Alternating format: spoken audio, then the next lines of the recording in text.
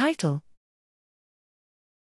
L1 retrotransposons drive human neuronal transcriptome complexity and functional diversification. Abstract: The genetic mechanisms underlying the expansion in size and complexity of the human brain remains poorly understood.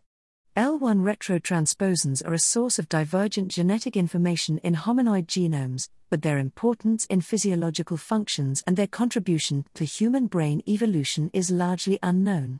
Using multi-omic profiling, we here demonstrate that L1 promoters are dynamically active in the developing and adult human brain.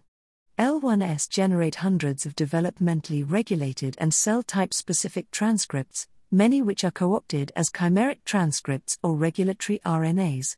One L1-derived LNQNA, link 01876, is a human-specific transcript expressed exclusively during brain development.